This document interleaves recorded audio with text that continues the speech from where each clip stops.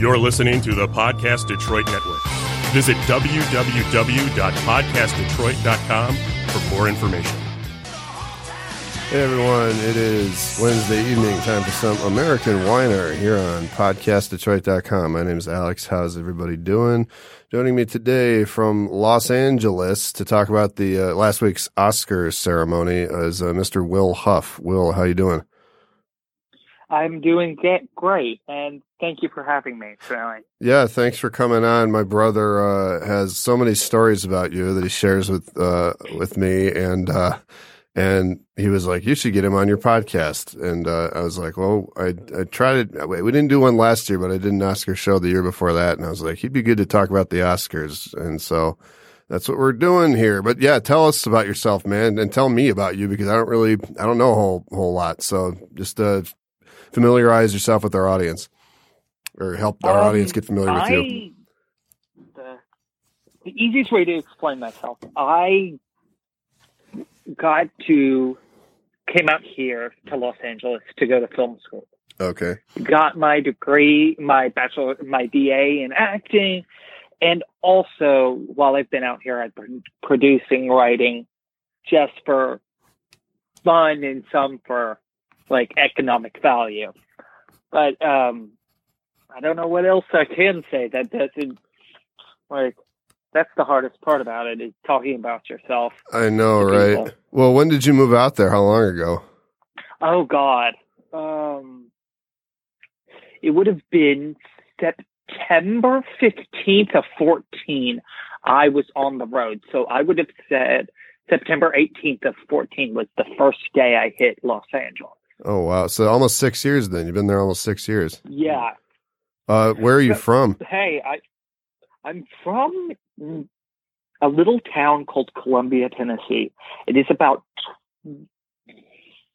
45 minutes south of Nashville. It is a historical city where the previous president, James K. Polk, was born in this city. And that's the only thing most important about that city. Columbia, Tennessee. Yeah, James K. Polk. He was the only Speaker of the House to ever become president. And he's considered sort of like the only president who was good at his job in between Lincoln and I want to say like Andrew Jackson. There was that litany of like presidents that no one can name in between Andrew Jackson and Abraham Lincoln. And out of all that, I think there's like 7 of them. And out of them, James K. Polk is considered the only one who turned out to be good at his job. He only served one term. He acquired the largest plot of land for the U.S. other than the Louisiana Purchase. It was most of the Pacific Northwest. And he said, I'm running for this for one term. Here's what I want to get done in this term. And then I'm bowing out into the sunset. And that's exactly what he did. He got elected. He did a lot of the things that he said he was going to do. And then he was like, all right, I'm done. And that was it.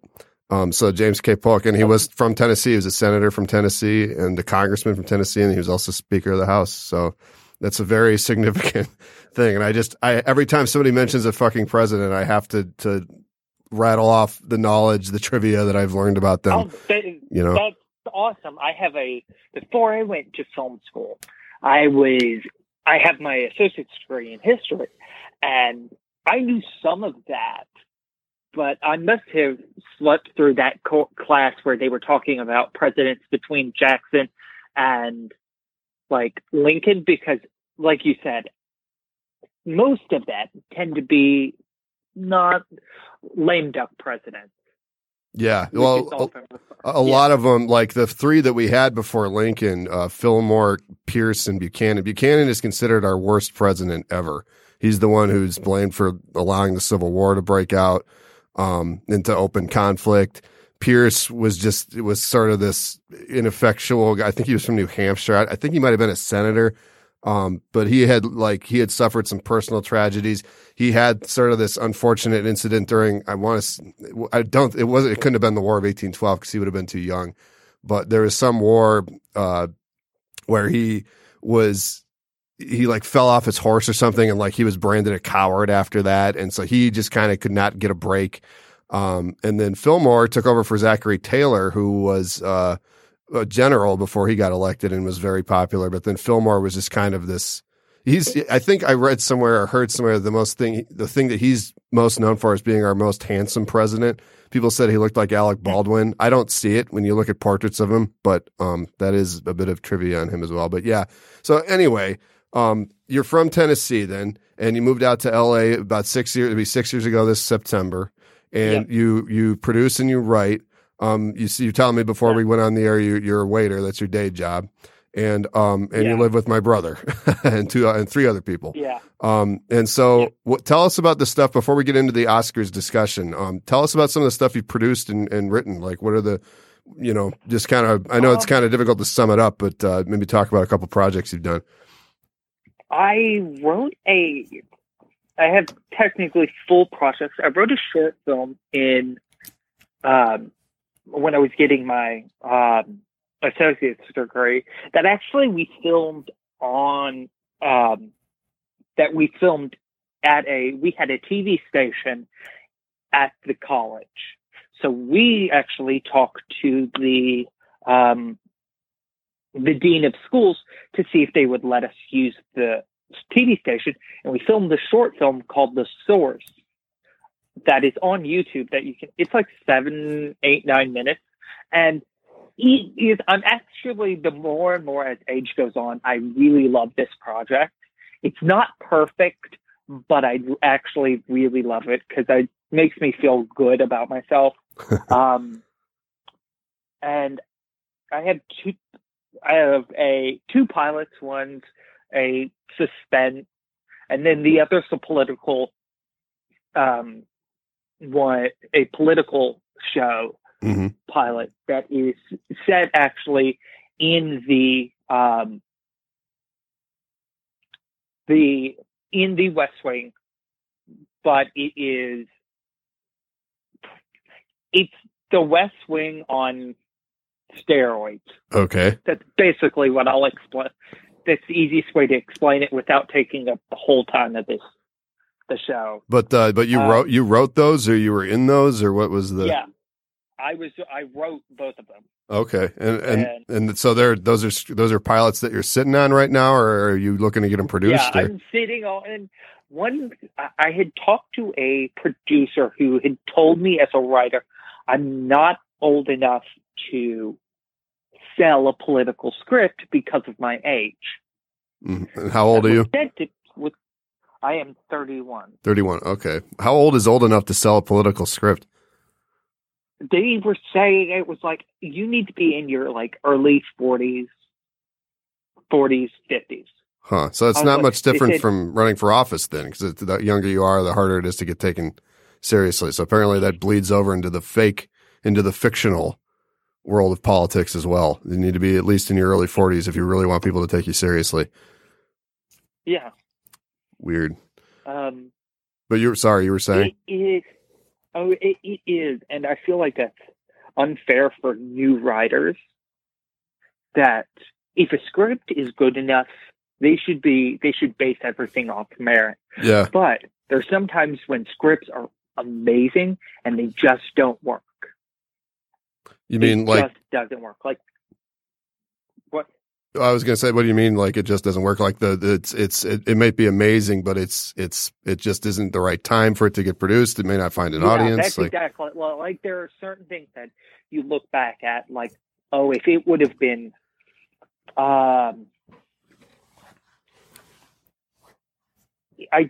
are certain shows that are like put on the air too early. Mm-hmm. Like I feel like I cut 4 or 5 years too early. If they would wait. But I think that there's some shows that's the opposite effect. It's like some shows they're often put on too late than they should have been. Mm-hmm. But that is such a touchy subject, correct? Like creating your own show and like putting it on the air, because I feel like it's a hit and miss aspect with it.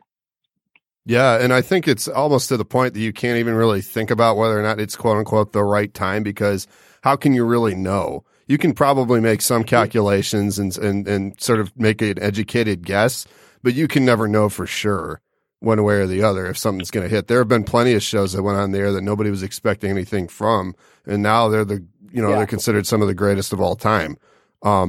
There's a great short story of Vince Gilligan, who wrote Breaking Bad. Yeah, was saying when he wrote Breaking Bad, he had already written for the X-Files, and then went to ABC and said, "I have this thing about a science teacher who gets cancer and wants to make meth."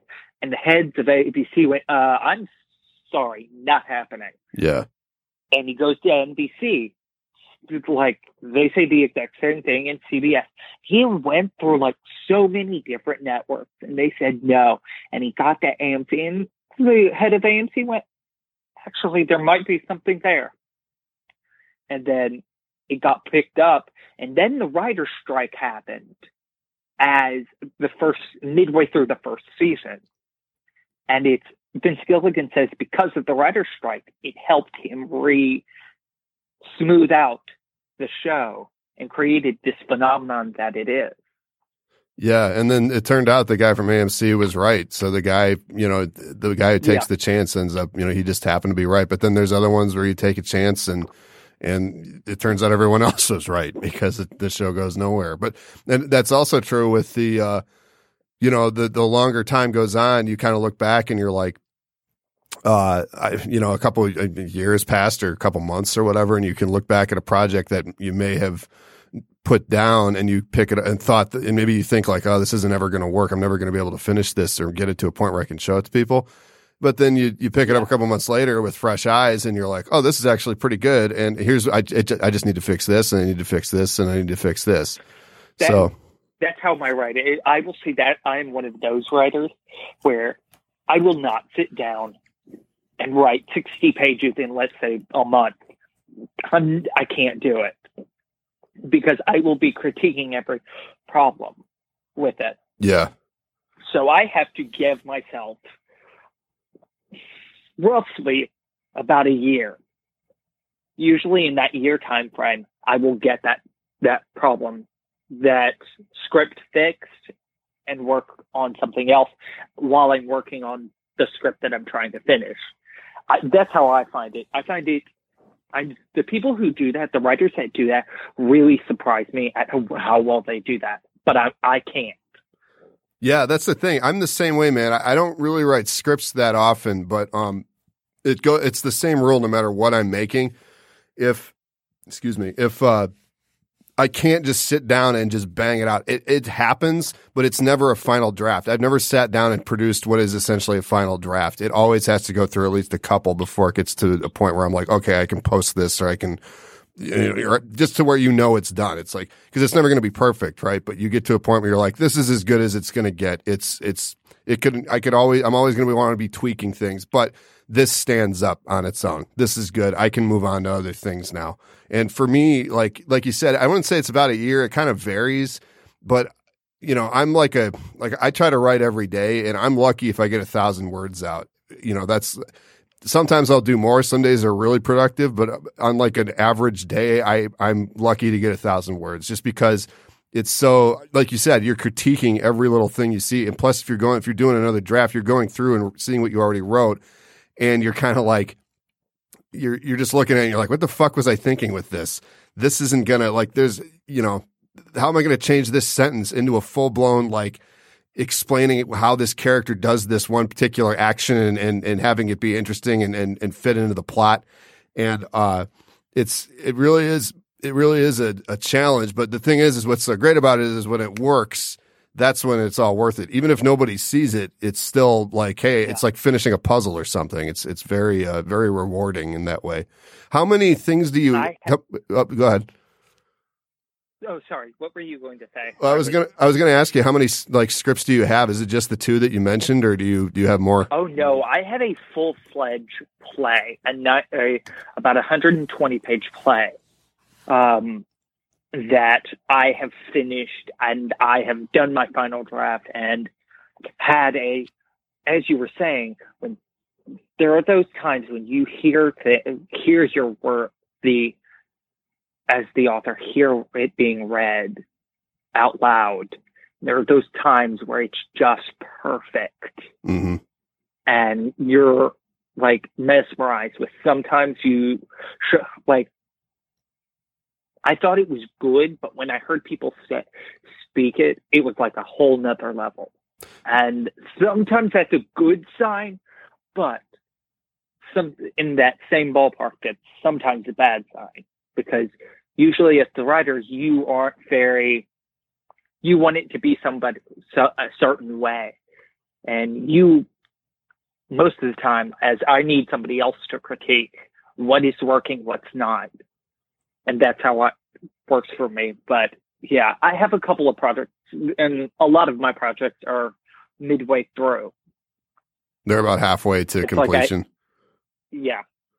Well, that's interesting. And then as far as the read throughs, I've had a couple playwrights on, and they say like that is the most terrifying thing is when you show, because it's like if it sucks, it's really gonna be a painful read, and everybody in the room is gonna know it pretty quick, you know. So they say that there's that moment of like right before it starts where they just kind of get really fucking nervous, but they're like, we have to do this. It's going to be okay. If something's wrong with it, we'll fix it, you know? But they were telling me about that, the read through. I'm trying to think of how many, I've had at least 2 on, maybe more. But that's what they were saying is the read through is just absolutely terrifying. So that makes total sense. It absolutely is. And I've learned that I am not one of those. I will never be a Pinter, like a Harold Pinter. I do not believe space is a great thing as a writer, mm-hmm. because in my head is people don't talk like that. People talk more like Tennessee Williams, Sorkin. I'm trying to remember the one who wrote Angels in America. Oh God, Edward Albee. Yeah. Like, that's how we talk. We talk very quickly, and we talk with intent. It's like we're not, it's like when I heard my first like play spoken out, I can't explain the excitement that I had, like the feeling that hearing it and it actually sounding as I wanted it to. Yeah, that's the other thing is that relief when they start and you're like, oh, this actually, it's okay. It like you said, it came out the way I wanted it to. It's working. Yeah. And that's interesting too. You said like the way people talk, you're absolutely right. Like, you know, I think Sorkin and the other guy, Tennessee Williams, they approximate the way people talk, but especially Sorkin, people are not that eloquent and articulate 100% of the time. They'll stutter like I am right now. They'll not finish sentences. They'll start a thought, not finish the thought, jump off to another thought. It's very chaotic and very difficult to sort of get down in a way that's interesting on paper or on a screen. It can be done. Elmore Leonard is considered. He was a writer from Detroit. He wrote Get Shorty and didn't he write? Wasn't he wrote Justified?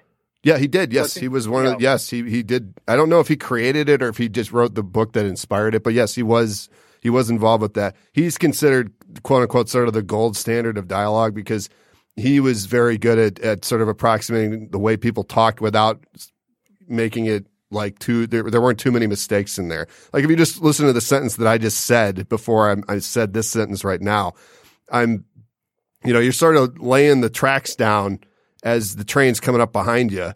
And, it's very difficult to capture that on screen and still have it be coherent and interesting or on paper. But Elmore Leonard was pretty good at that. He could make you sort of, forget that, you were, these were fake people or whatever, for lack of a better way of putting that.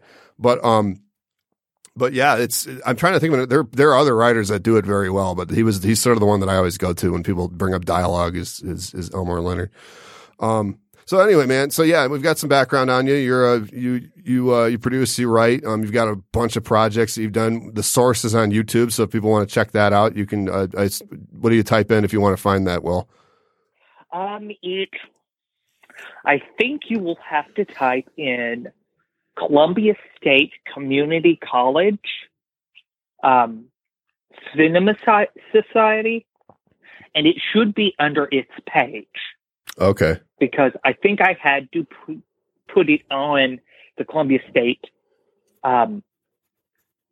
YouTube channel because we shot at the news station. Oh, okay. So the source, Columbia State University YouTube channel. It's Columbia State Community College. College. Okay, cool. All right. So, did you watch the Oscars not this past Sunday, but the Sunday before? And so I'll just ask. I'll start off by asking you this: like, what did you think? Like, just what's your first thought when it comes to the last Oscars ceremony? It was good. Was it perfect? No, but I think that is very hard to do when it's almost a 3.5 hour ceremony. Right. It's like, I'm not sure if I like the idea of not having a host, but it actually felt like it went quicker. But I don't know. I go back and forth like these last 2 weeks of how do I really feel. Like, would I want Billy Crystal or Jimmy Kimmel to come back and host? Yeah, but it would make it so much longer. And I know people get so bored out of their mind watching it. Yeah, it's long as it is right now. I mean, what the last two ceremonies have had no host. I'd say the way I look at it is a good host, even if it makes it longer, can make it better. Like Billy Crystal is sort of the for lack of a better word, ultimate Oscars host, just because he was so good at it and he would do those musical numbers, and it was sort of a mix of like modern at the time. It was modern and charming, but then it also sort of had this throwback to the classic Hollywood era.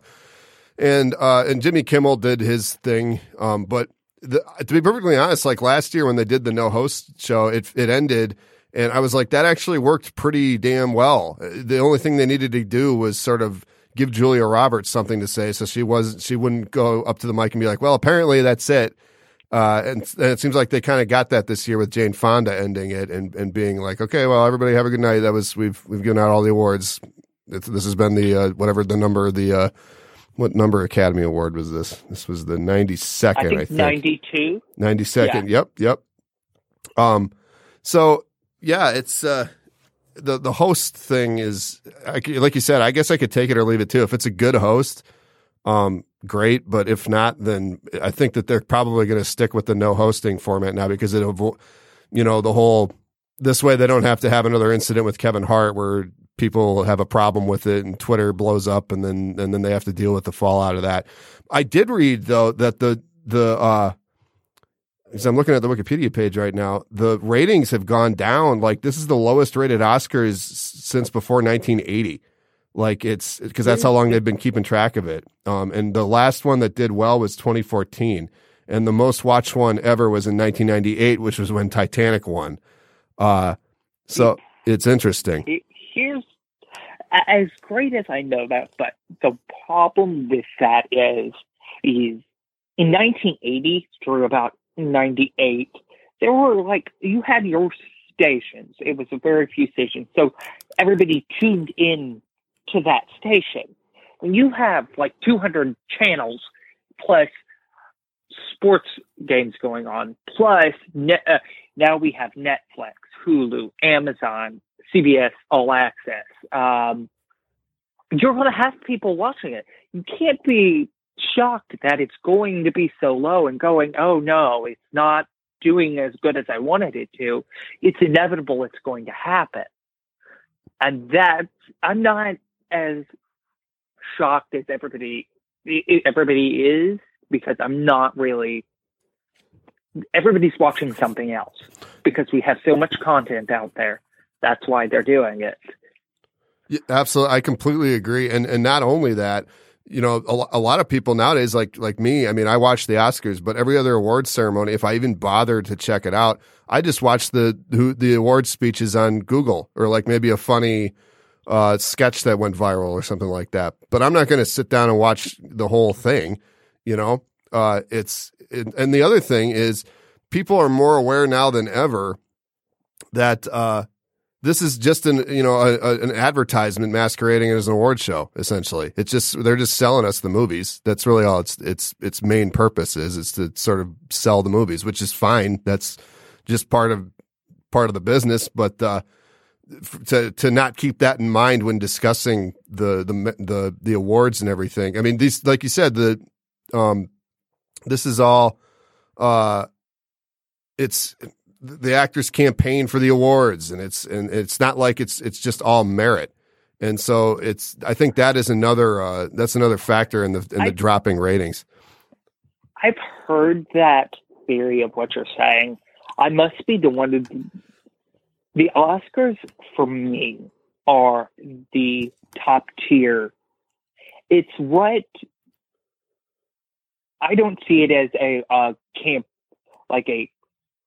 public campaigning for them to just to award a film. I believe some of it is based off like technicality, actually acting.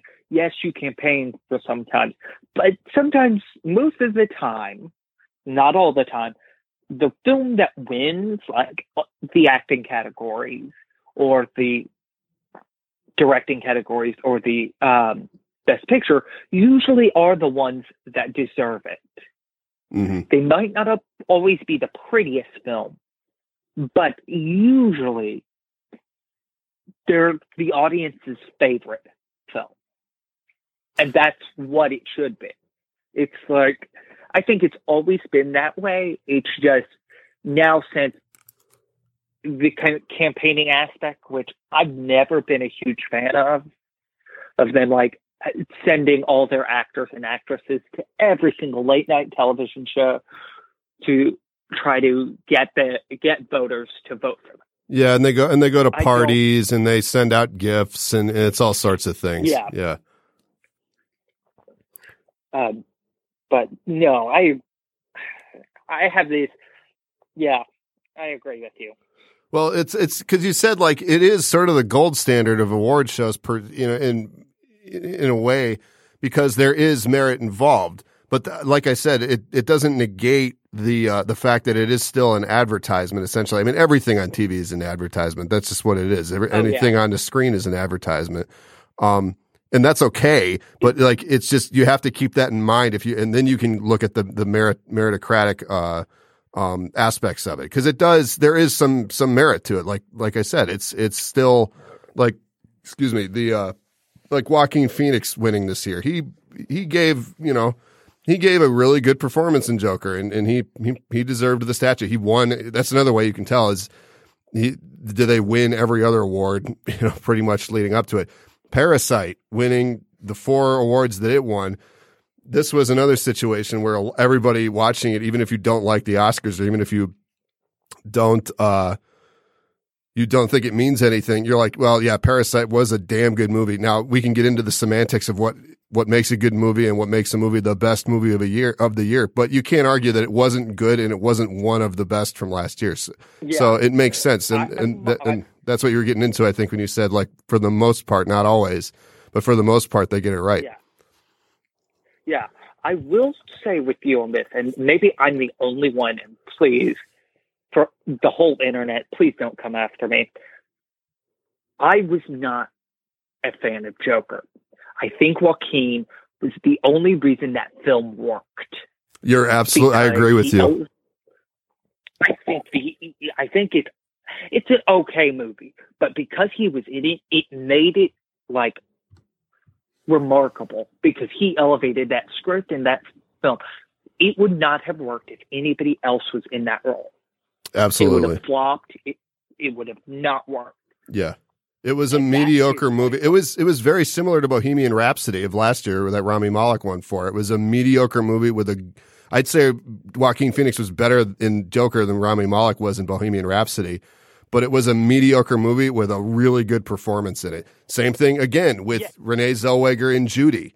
That could have been a made for TV movie. I don't know if you saw that, but it was just. I saw it twice in theaters. Oh, you did? And the problem is, here's the problem with that. There are certain films that have to be seen in theaters. And if you watch them, because I've watched once here in my in our apartment, and then I've seen it twice in theaters. I didn't get the same feeling I did each time that I went into the theater. And I feel that film has something into it, that it's the audience around you. You feel what everybody else is feeling. But I do see whatever that complaint of, oh, it could be a TV movie. Oh, it could be. But there was nobody that was going to beat her. No, not at all. No, the performance was amazing. It's like everybody saying, oh, it was Scarlett Johansson in the Marriage Story. And I was like, the movie's good. Is it the best? Did it deserve Scarlett Johansson to win Best Actress? No, not yet. She will win further on the line, but I don't think that was going to be her. Yeah. And she's been a darling since she was, I mean, how old was she when like Ghost World and Girl with the Pearl Earring came out? She was like in her late teens. So Scarlett Johansson has been sort of on the upward trajectory for her whole career. So I'd say she'll have one within the next 5 years. The closest she ever got was Sofia Coppola's Lost in Translation. That's right. She never got nominated, but she was like so close to getting nominated. And I think if she would have gotten nominated, she would have won that year. That's right. Yeah, I still haven't seen that. I got to see that. Is that? Have you watched that recently? Lost in Translation. It's probably been about a year and a half, maybe 2 years ago. So theoretically, it's been recently. Yeah, I gotta try that out. It's an amazing movie, but it's like I feel like this year with the acting categories, where they were pretty set from the beginning because nothing else was going to overshadow the ones who won. Yeah. The only category, and this is my own personal belief, that where I think he was just overdue factor, and that was Brad Pitt. Yeah.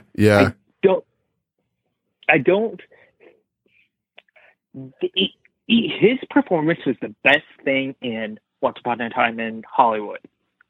I am not a fan of the movie because I find the movie to be a little bit slow for the first 3/4 of the film, and then it just suddenly picks up really quickly in that last 20 to 30 minutes of it. But if I had my preference in that category, I would have went with Joe Pesci.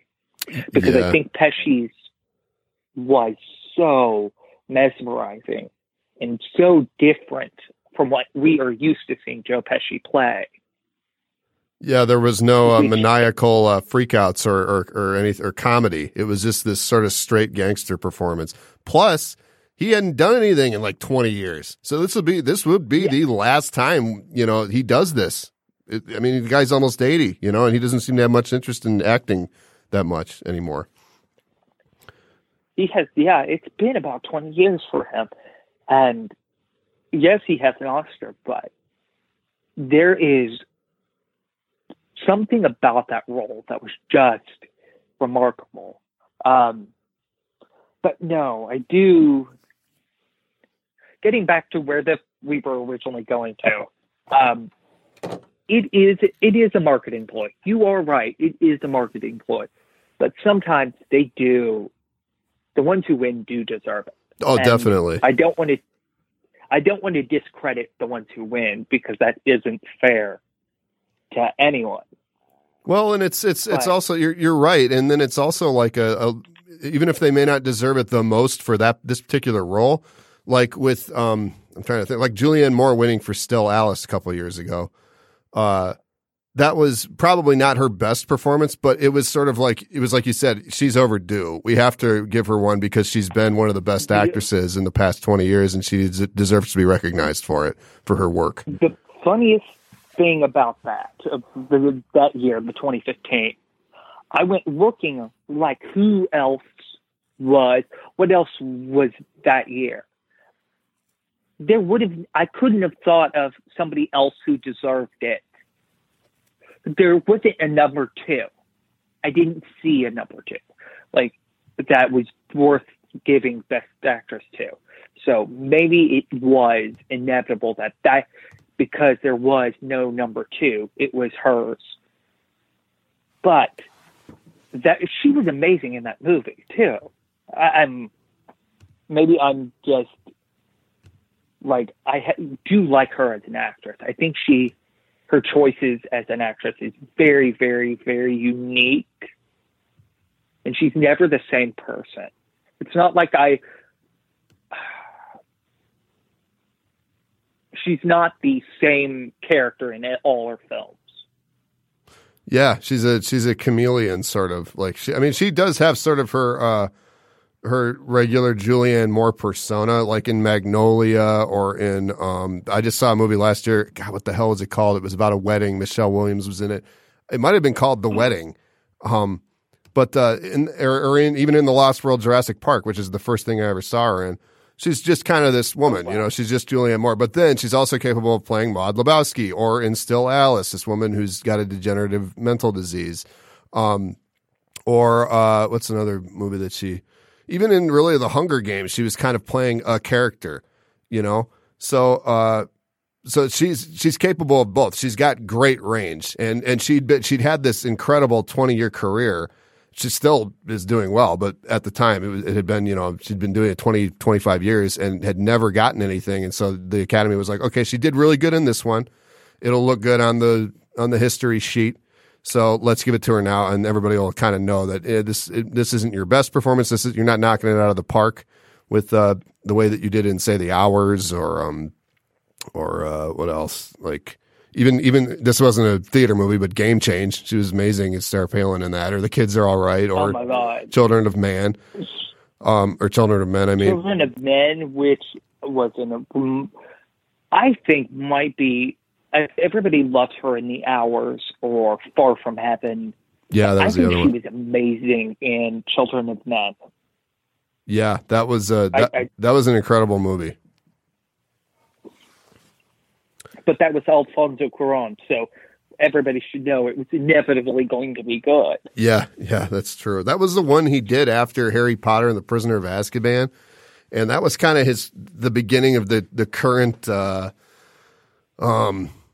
I don't want to call it a renaissance because it's not like it's just his upward trajectory. He hasn't, that was sort of the beginning of the streak that he's been on where he just hasn't made a bad movie, and he'll put one out like every 5 years, and it's just, they're all different and they're all really fucking good.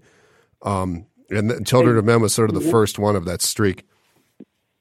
I read an article that he loved doing Harry Potter, the Prisoner of Azkaban, but it helped.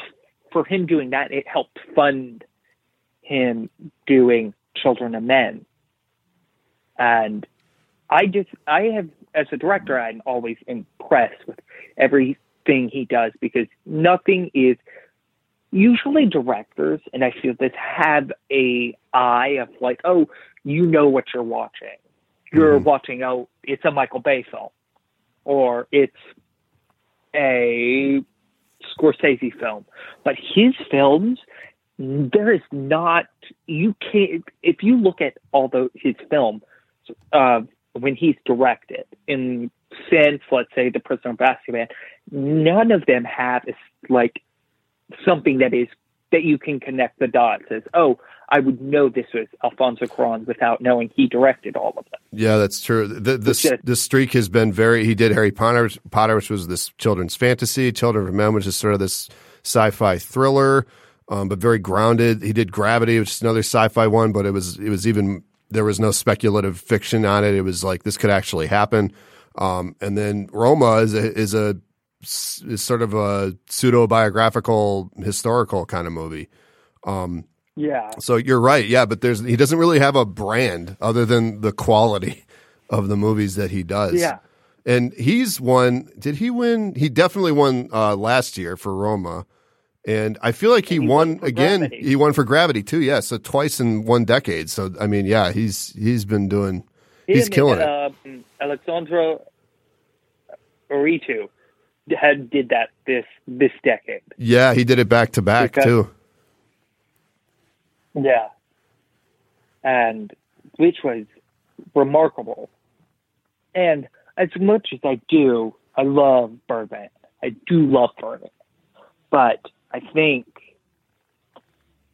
The Revenant is just a gorgeous film. Just a gorgeous film. And he deserved both wins. Oh, yeah, definitely. I don't think they're... but no. I'm surprised with both of those. I think those two were like... Aritu and Coron are always inspiring, even for things Aritu did with Babel, which is possibly my favorite Brad Pitt film. Really? With him and Cate Blanchett. Yeah. Yeah, from 2006. Yeah, I saw that. I didn't see that when it came out. I saw it in like a couple years ago. It was after he'd won the two for Birdman and The Revenant. And I didn't even know that was him. I remember when it came out, I just never saw it. But it was good. It was definitely good. It was a sort of this. It was a very complicated narrative, and and he strung it together very well. It was very easy to follow. So that's, he does that sort of, his particular thing is like just the I guess The Revenant not so much, but with Birdman and with Babel, he did he strings together these sort of difficult narratives. Like with Birdman was all one shot and yeah. So who else is really good though is Bong Joon-ho. He's been the guy who won this year for Parasite. I've loved his movies since The Host, which came out the same year as Babel, which was 2006, and he's been doing good movies for the past 13 years. Yes, because there's The Host, there's Snowpiercer, then there's Okja. Yeah, Okja. Yeah. I'm not sure how you pronounce it. I've never actually heard it pronounced like correctly, but everything he does has this like social aspect of humanity and like what all the films of like Snowpiercer is about society as is Parasite. It's class warfare. Yeah, it's always it's class warfare themed. A lot of his stuff, like even Okja, was about capital. It's really not even class warfare. It's more just capitalism. It's sort of critiques of capitalism or themes of capitalism and what's wrong with capitalism these days. Even The Host has aspects of that. But yeah, that's a really good example of a filmmaker who's sort of just every film he does is a step upward. And, he sort of went into the Hollywood mainstream with Snowpiercer, where he had a bunch of famous American actors. And then he did the same thing with Okja. Then he did the Netflix thing with Okja, tried that. And then he's like, okay, I'm just going to make another Korean film. And then that's the one that is sort of his crown jewel right now. It's like, that's the one where he earned his name and his freedom. I mean, he already had a good career before this, but now it's like being gilded like this is sort of the industry saying, okay, your name is written in gold now. You are one of us. You are not ascendant anymore. You have arrived. You are an A-lister and you can do whatever you want now and people will pay attention to it. Now it's just on you to not fuck it up, basically. This year had been one of those tough. I would say, as I've been watching the races probably about November, and Parasite was released in like June or July. Mm-hmm. So it was a while ago, and I saw it in theaters and was like, mesmerized by how good it was. And I was like, I said to one of my friends, I said, this could win Best Picture. And I was like, and then all these other films started coming out. And then it became between 1917 and Parasite. Mm-hmm. I sat for the longest time with saying 1917. And then I was just, all the friends that I have who are, who I have a couple of friends who are friends with voting members, and they were saying the film that everybody's loving is Parasite. And it's like, that's why we go to the movies. We go to the movies to find films we love. And sometimes, but 1917 was just such a beautiful film. Yeah, I love 1917. Is it Best Picture? I couldn't really get on that bandwagon saying, was it the Best Picture? It was the best technical film this year, mm-hmm. hands down. But I don't think it was Best Picture. Definitely not compared to Parasite. I think Parasite was Best Picture. It's like, then there were people saying, oh no, it's going to be Once Upon a Time in Hollywood. But I think Hollywood wants to reward Tarantino, and I do too, because he's from Tennessee. Oh, is he? I didn't know that. Huh. Yes, was born in Knoxville. Huh. And I think Hollywood wants to award him a Best Director or a Best Picture. But I don't know if I would have awarded him Best Picture for Once Upon a Time in Hollywood. It was good. A little slow, but it was good. And those were the only three. I didn't think that it was going to be Ford versus Ferrari. I don't think it wasn't going to be Little Women. It wasn't going to be, what was the other one? The Irishman. I would have sat with The Irishman, but The Irishman was not doing. It wasn't doing good anywhere. No, and the Irishman had like we were talking about Joker. Like the Irishman had enough of its own problems to sort of. It was like when Green Book. It would have been like last year when Green Book won. It's like, I guess it's a good movie, but it has too many problems to really be considered the best. And the Irishman was really long. It had issues. You know, everybody agreed it had issues. What was the other film that it was that everybody thought it was going to be, and it wasn't? It wound up being Green Book. I can't remember what won last year, or what else was nominated. But here, I can look it up for you. I got a laptop in front of me. But go ahead. What were you going to say? With Green Book was like it was this year. Everybody loved Green Book. It was the film that wasn't that divisive.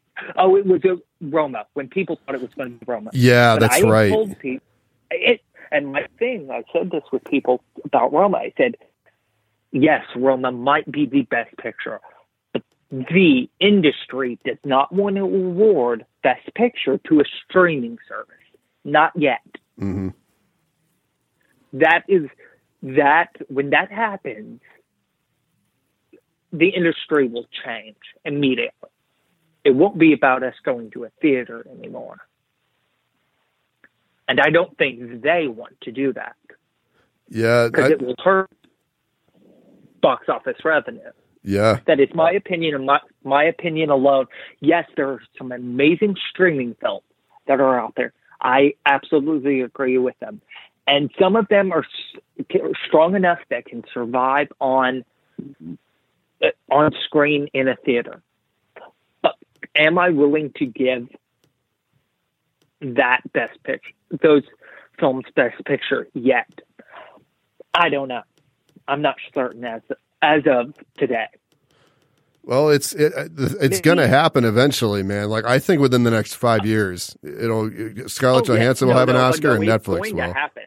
Because they're not going to have any choice. No, they're good because everything's headed that way. The question then becomes to be if we're talking about where the industry's going, do you start watching, instead of going to the theaters, are all the bigger, or like more the arts films going to be only on streaming? And all the big blockbuster films going to be in theaters? Which I'm not a big fan about that. I don't like the idea. Sometimes I want to see a good art film in theater. Yeah, definitely. And I don't know if that happens. Is it going to kill? Is the industry going to be more important on making money dollar per dollar in a theater and willing to put blockbuster films in there than rather Little Women, Parasite, small films like The Wife or The Favorite? Like these small films. I don't know where, I can't tell the future, but I don't know where we're going to go, what the next step is in where the industry is about to go. But if I did, I would be a billionaire right now. Yeah. Well, that's the thing. I don't, my guess would be, it's never going to go absolutely one thing or the other, right? Like you said, it will. I don't think it'll ever be just blockbusters in theaters and only the art films on streaming. Even now, like I saw The Two Popes in a theater, and I also saw it on Netflix. I watched it twice because I really enjoyed it. And I think that's what it'll be. It'll be even. I don't think blockbusters will ever just be released on streaming. They will always be released predominantly in theaters. And including like the sort of the B blockbuster, so like the Marvel films that aren't necessarily tentpole films, like Black Widow this year. It's just sort of, it's another chapter in the story. You know, it's not, people will see it, but it's not going to be it won't be Endgame. It won't even be close to. It won't even be the first Iron Man. You know, To quickly go on with that, I don't know yet. I don't know on the idea of Black Widow. I like the idea on how it's going to do. I think that Black Widow is going to do better than expected. Oh, I agree with that, but it's not going to be. I mean, fucking the Avengers. All the Avengers movies are in the top 10 movies of all time in terms of gross. So I think it'll do well. You go ahead. Yeah, I think it will probably do. I think it's going to do very well. And I do agree with you. It's not going to get to be $560 million. No. I don't see that coming out. But I agree with you. Like, tentpole film, yeah, I can see where you're coming from. Yeah, it's because it's like it'll do well. It'll make its money back and then some. It'll make a profit. It'll because they've the way that they've scheduled these movies too. And this is a whole other conversation, the Marvel thing. But and I've talked about this before. But the way that they schedule those films is very strategic. They know exactly what they're doing with. Okay, we're going to release Black Widow here. We're going to release the second Captain Marvel here. The third Spider-Man here. We're going to give them plenty of room so they're not competing with any of our other films. Black Widow is a perfect May release for them. It'll have been a year since Endgame came out, and they completely conquered the box office. They did exactly what they wanted to do with it, with the money and with the story and everything else. And this is a flashback, too, so it's not even a sequel. It's sort of like here's something that you didn't know about, and here's what she was doing during the events of these other films. So they know exactly what they're doing. It will be a success. I just don't think it'll be a major blockbuster. But I will say, and this is already happening because there are movies that are getting released on streaming now, like the Marvel movies and Marvel's TV series. So I could see like in another 10 years, Black Widow would not be released in theaters. It would just be put on Disney Plus, and that would be that. But getting back to the whole art films and on streaming, blockbusters in theater, I don't think it'll ever be 100% this thing and 100% the other thing.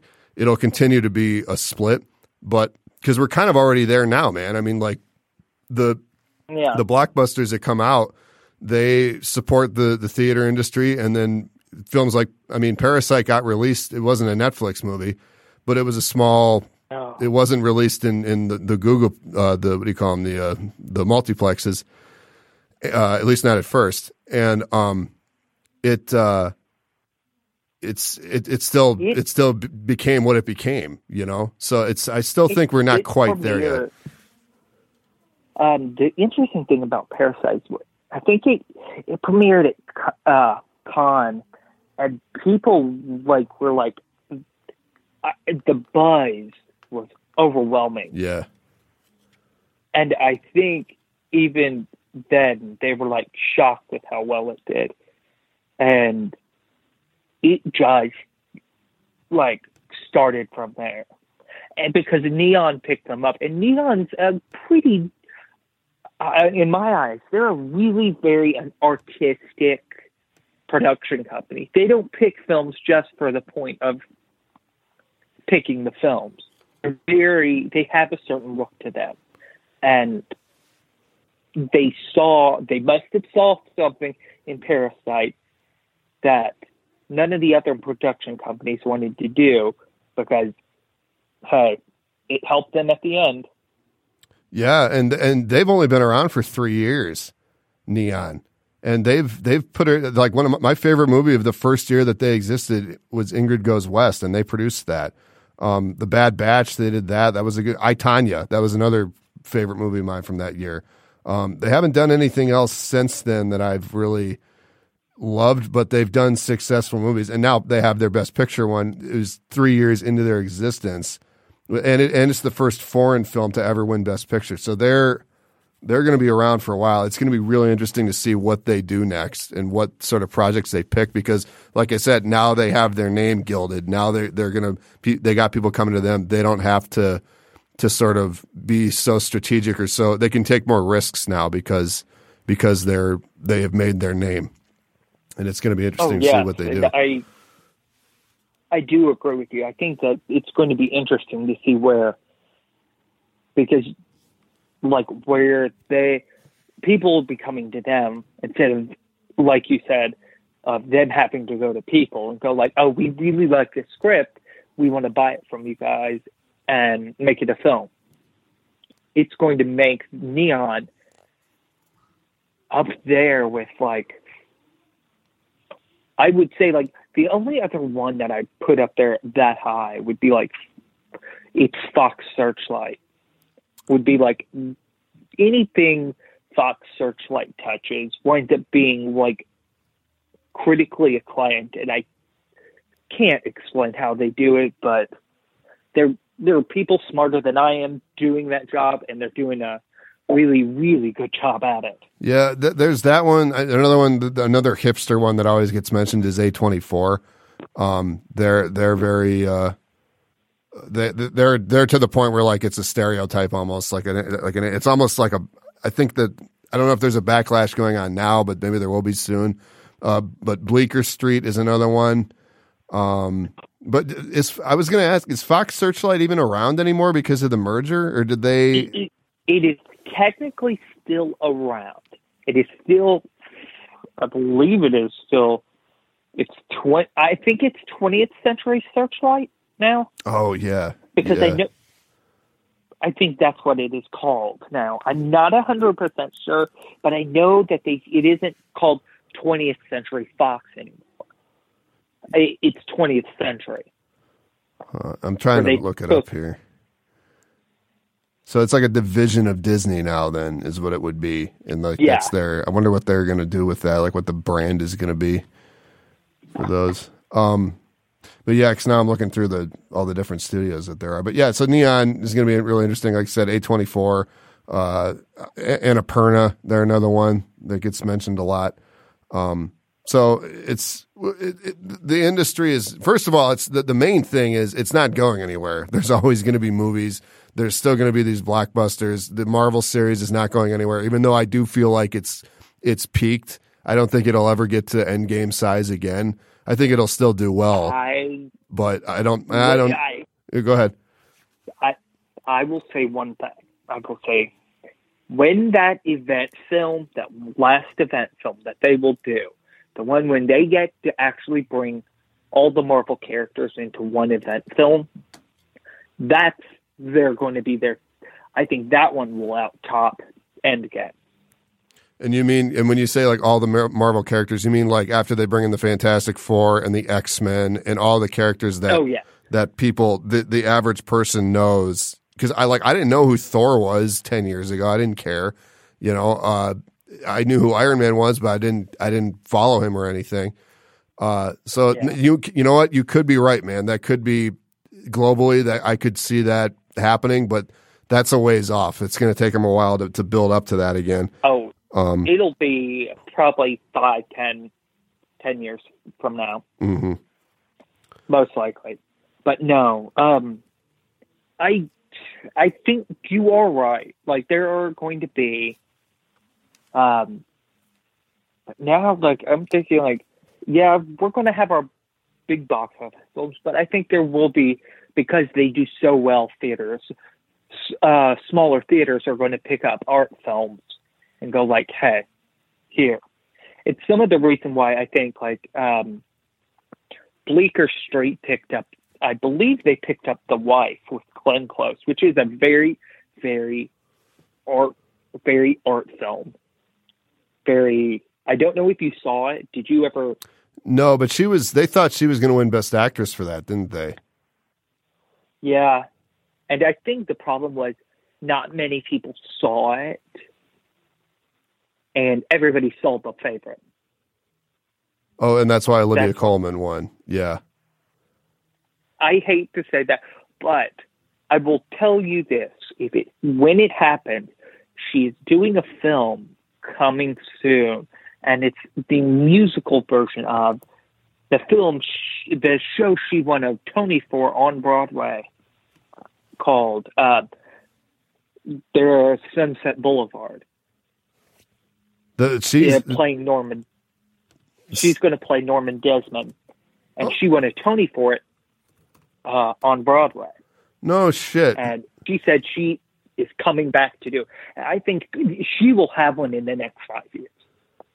You mean Glenn Close? Because I think the Academy is kind of hating themselves in a way. Does she not have an Oscar yet, Glenn Close?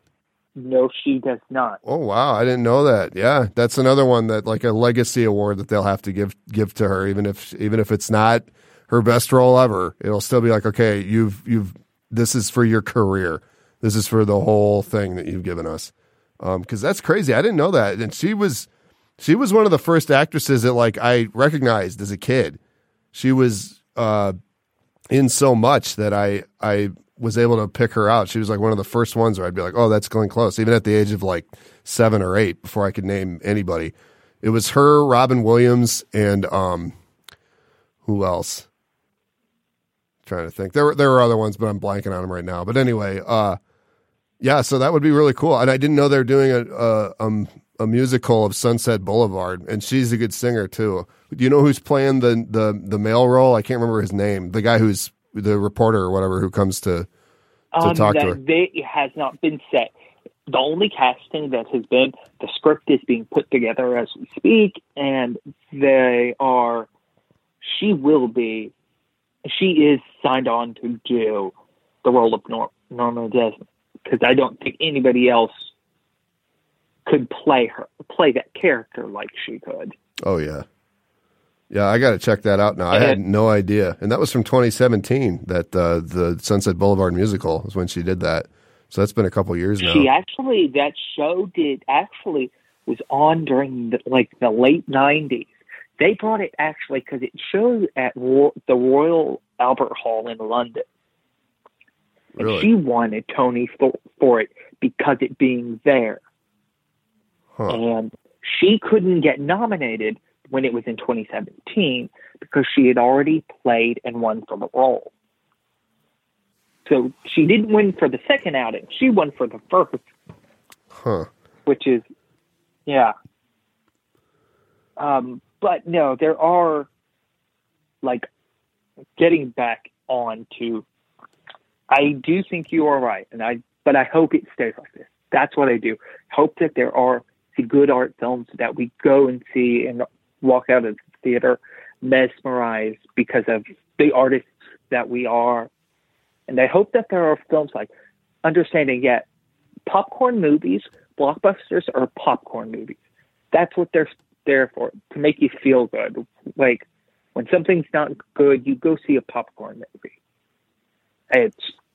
I feel like we judge blockbusters like we judged artistic film. I believe you can't do that. You can't judge them on the same level. Yeah, that's a good point. Yeah. Because one is a product, and the other, well, they're both products and art projects at the same time, but blockbusters lean more towards product, and art, smaller indie films tend to lean more towards this is a piece of art that I'm making, and that's the focus on it. So that's a good point, man. Yeah, there's, I do think that, like you said, that's what they're for. You go to a popcorn movie to be entertained, and you don't necessarily want to think too much about what you're seeing. Did you see the new Sonic movie by any chance? The Sonic the Hedgehog movie? No, I did not. I saw that last week, and that's exactly what it is. My mind was just turned off for the whole thing. Was it the best movie ever? No, but I would say it deserves to be making the money it's making now, especially after the debacle of the Sonic design that they had last year. I would, that's a good example of that. You go to see Sonic the Hedgehog because you just want to stare at a screen and eat popcorn and not think about anything. Whereas if I watch, if I watch Parasite or The Favorite, I want to be more engaged in the story. I want my mind to be working while that movie is on. And it's great that we can have both, man. I mean, this is great that we can sit here and talk about these products, and we don't have to worry about finding food or finding a place to sleep. It's great that we're able to do this at all. Yes, I will agree with you. I feel like I will explain why I feel like. Did you get to see? There was all this bad buzz for a film that I think that was actually really good. People just, I don't know if it's unintentionally trolls going out and trying to kill the film itself. Mm-hmm. It's Birds of Prey. I think Birds of Prey was a really, really good movie. Oh, you liked it, man? I gotta say, dude, I hated it. Like, I wanted to like it. I think Margot Robbie is perfectly cast as Harley Quinn. I think she seems to have a lot of fun playing that role. But in terms of just technically, that was, what it was? That was a badly written movie for me. It just, I wanted to like it, but it like within the first 10 minutes, I was like, yeah, this isn't going to work. But what did you like about it? Here's why I think Birds of Prey, the writer used the method of how they did The Big Short, mm-hmm. where nothing is coherent really through the film. But I'm okay with it because it wasn't supposed to be this artistic piece of work that everybody's thinking it's supposed to be. It's supposed to be a popcorn movie. And that's what it is. And I think it would be totally different if it was a male-driven film. People wouldn't be saying the same thing. But because it's a female-driven film with a female director and a female writer, I feel like it was intentionally that people went out there and tried to kill the film without giving it a chance. I don't know, man, because there's been a lot of movies that were written by, 1917 was co-written by a woman. There's been The Farewell, that was written and directed by a woman, and that did really well last year. I think sometimes, I do think that sometimes that does happen where people will, because of a certain prejudice or certain mindsets, they'll go out and they will actively try to sabotage the success of a particular project or work of commerce or art. But with this one, dude, again, I was like, no, this is objectively bad. This is just, is it the worst movie ever? No. But there were a lot of things wrong with it. And those things sort of made it, it was, there were too many things. What's that? What was your problem with the film? The problem was, here, I can pull up, I take notes on all the movies that I go to see, and Okay. I can tell you exactly what I thought was wrong with it. The first thing was just, like I said, the screenplay. The dialogue was not engaging to me. Hang on. I'm typing. Again, none of the actors seemed to really know what they were doing there, except for Robbie. Ewan McGregor was trying to have a good time with his role, but it didn't work for him either. Another thing is, like, I judge a movie on whether or not I'm checking my phone on it. I checked my phone a lot. I thought Journey Smollett Bell was miscast. I love Mary Elizabeth Winstead. I love her. She'll always be Ramona Flowers. She's good at what she does. She was miscast here. I heard, you know what? I said if this was a better movie, Rosie Perez would have made a great Renee Montoya, and she did what she could with the role, but it was just not. It just didn't add up for me, man. That's really what it was. It was just sort of a whole bunch of problems with the writing. The direction, I guess, wasn't bad. The sets weren't bad. I liked the final battle set where they're in that sort of funhouse looking thing. But again, there was just too much wrong with it for that, and that it got to the point where it didn't add up for me. So that's my answer. And I hope that's coherent enough to. No, I will take. Yeah, I give it. Hey, it's an opinion, and I clearly understand it. I feel that. I read an article recently that was just stated that said Ian McGregor's Black Mask was possibly the best DC villain that they've had. I read that too. Yeah, and so I went in hoping that he would pull that off. And I actually think he did. There were certain lines that were like a little, not cringeworthy, but like, okay, that's where we're going with this. Mm-hmm. But I feel like it's like, and it is in a way kind of right that somebody said the problem with the movie is in the first half. That the last half is actually a pretty decent movie. And it happens to be when they go up to explaining where the diamond went.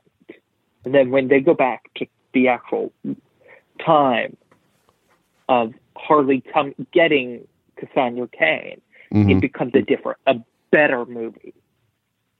And I could see that.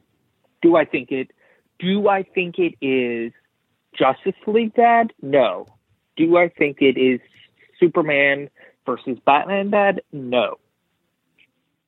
Yes, I would agree with that. I will give you that. Definitely. It was watchable. I'll give it that. Those movies are unwatchable. Well, maybe not Batman versus Superman.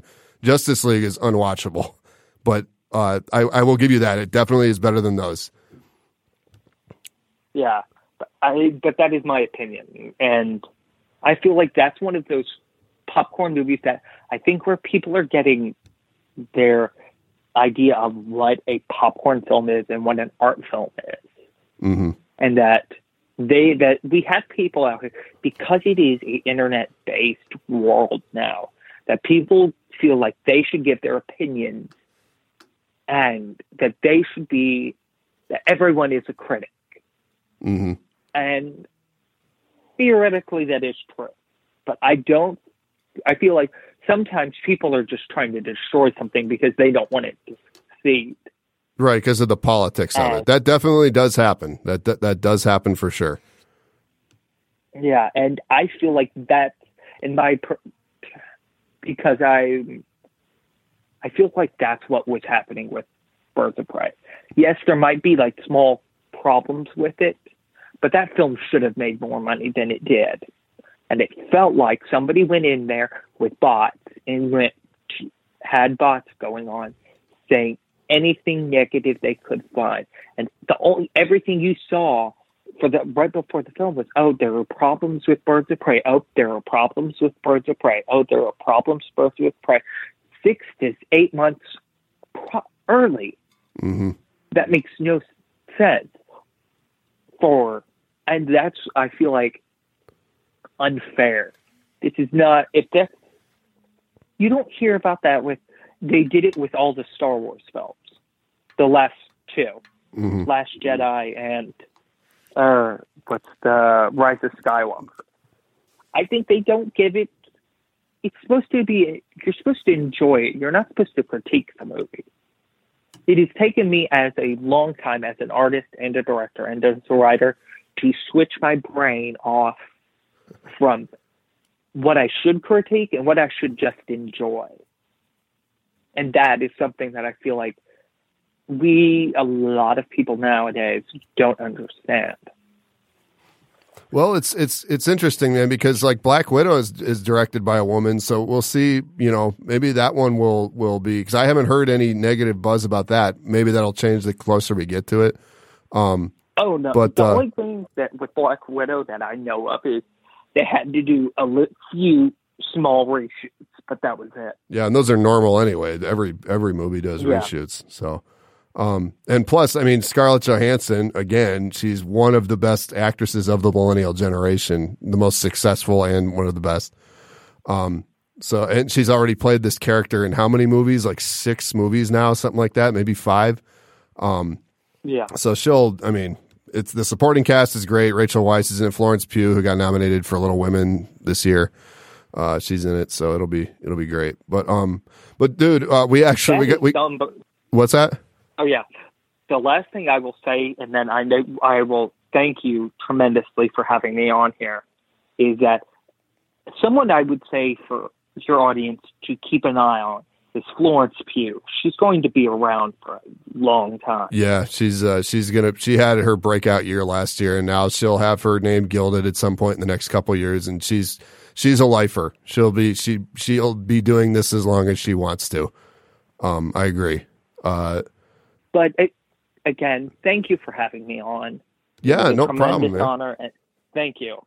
Yeah, well, thanks for coming on, man. I enjoyed talking to you. We should do it again sometime. We'll have you on for some other topic, and maybe we'll do it like a group show or something. It'd be me, you, and somebody else, and we could do a nice discussion about something. Yeah, thanks so much. Thanks so much for coming on, man. Hang on the line. I'll give you a proper goodbye when we're gone, or when we're off the air.